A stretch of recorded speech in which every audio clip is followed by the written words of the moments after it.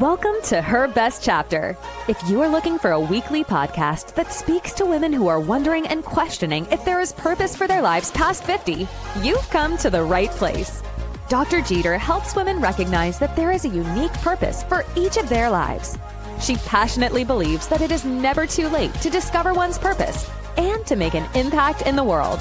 So get ready for an up-close and personal discussion with your host, the Purpose Connector, Dr. Teresa Jeter.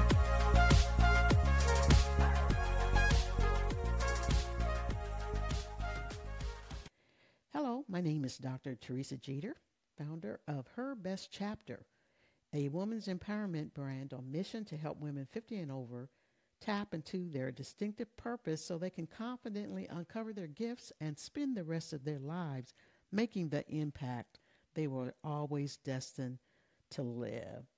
So, thank you for joining me today on my third podcast that is about You Are Not an Imposter. So, before I speak today about the imposter syndrome, I want you to stay tuned for information I will share later on in this podcast about how I can assist you in finding clarity around your purpose. So stay tuned to the end of the podcast, and I will provide you with that information. So today's podcast is called You Are Not an Imposter. In the influencer circles, I hear the phrase imposter syndrome often, which is mostly associated with women who, want to make an impact in this world when looking to become a business coach or entrepreneur or whatever they are seeking to do or be. So, first of all, what's the definition of imposter? Well, according to the dictionary, imposter means a person who pretends to be someone else in order to deceive others. It involves feelings of self-doubt and personal incompetence that persists despite one's education, experience, and accomplishments. So, why do women subscribe to this or allow others to frame them in this manner? So let's examine this for 1 minute and see why this syndrome is often tied to women. While this syndrome can be associated with women of all ages, I'm speaking to women 50 and over who've lived through some very interesting times.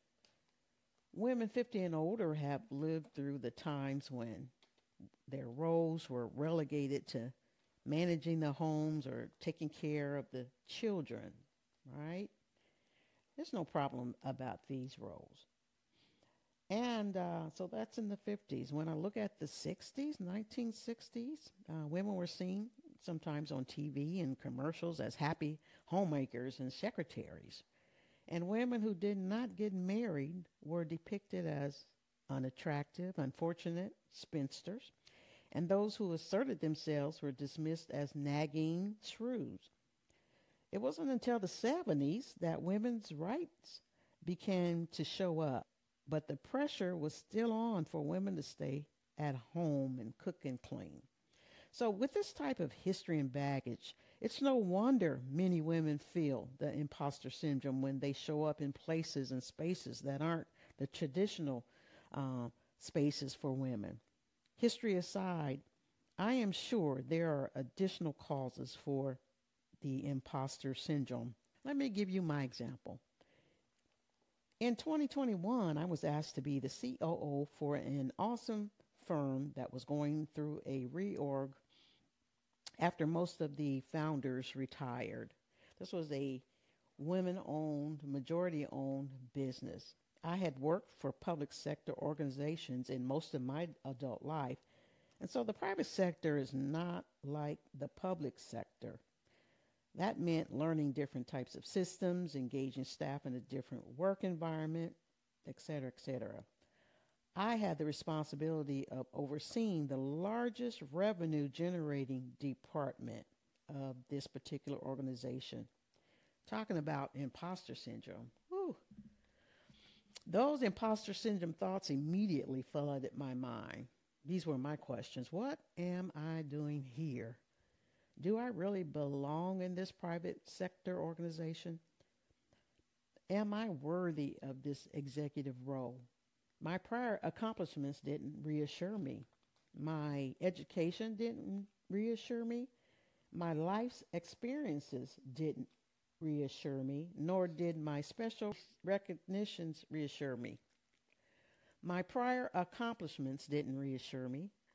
My education didn't reassure me.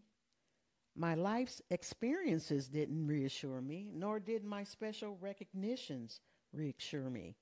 While all of these thoughts flooded my mind when offered this opportunity, something in me said, you have what it takes to take on this challenge, this great opportunity.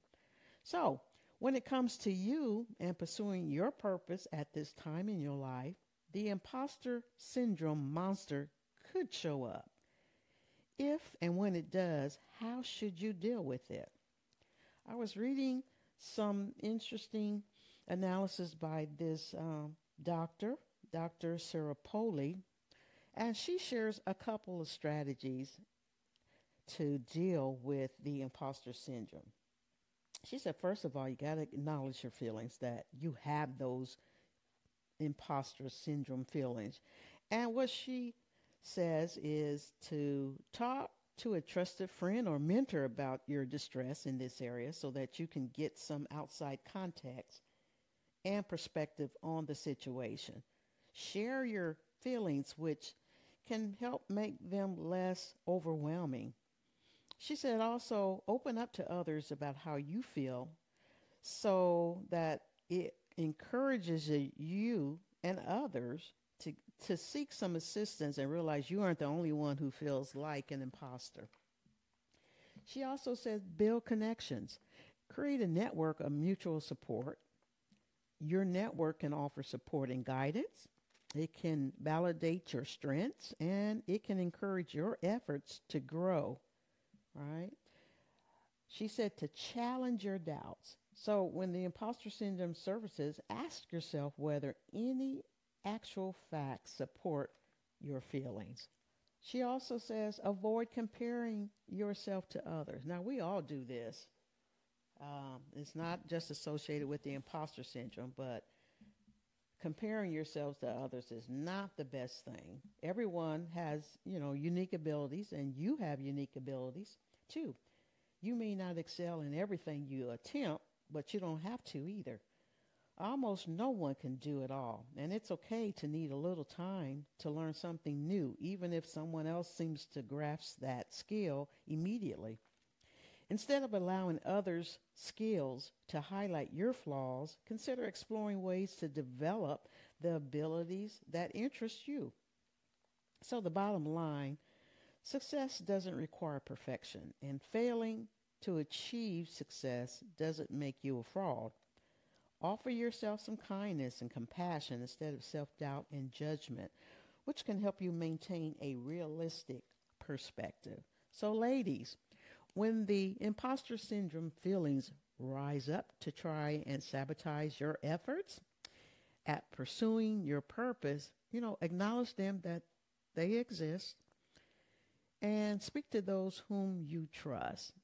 Also challenge those feelings. Avoid comparing yourselves to others and don't seek to be perfect. Okay? So that's what I wanted to share today about the imposter syndrome. I mentioned earlier how I can assist you in having clarity around your purpose. And of course, purpose is your unique footprint that can impact this world and impact others. So if you need someone to assess where you are and help guide you to gain clarity and confidence to unleash your purpose, connect with me by emailing me at info@drteresajeter.com. Again, that is info@DRTERESA Jeter, JETER.com. And let me know if you are interested in my coaching program about gaining confidence and clarity around your purpose. I hope today's podcast has been encouraging to you. I hope it has inspired you to move beyond those feelings that could hold you hostage from pursuing your purpose in life.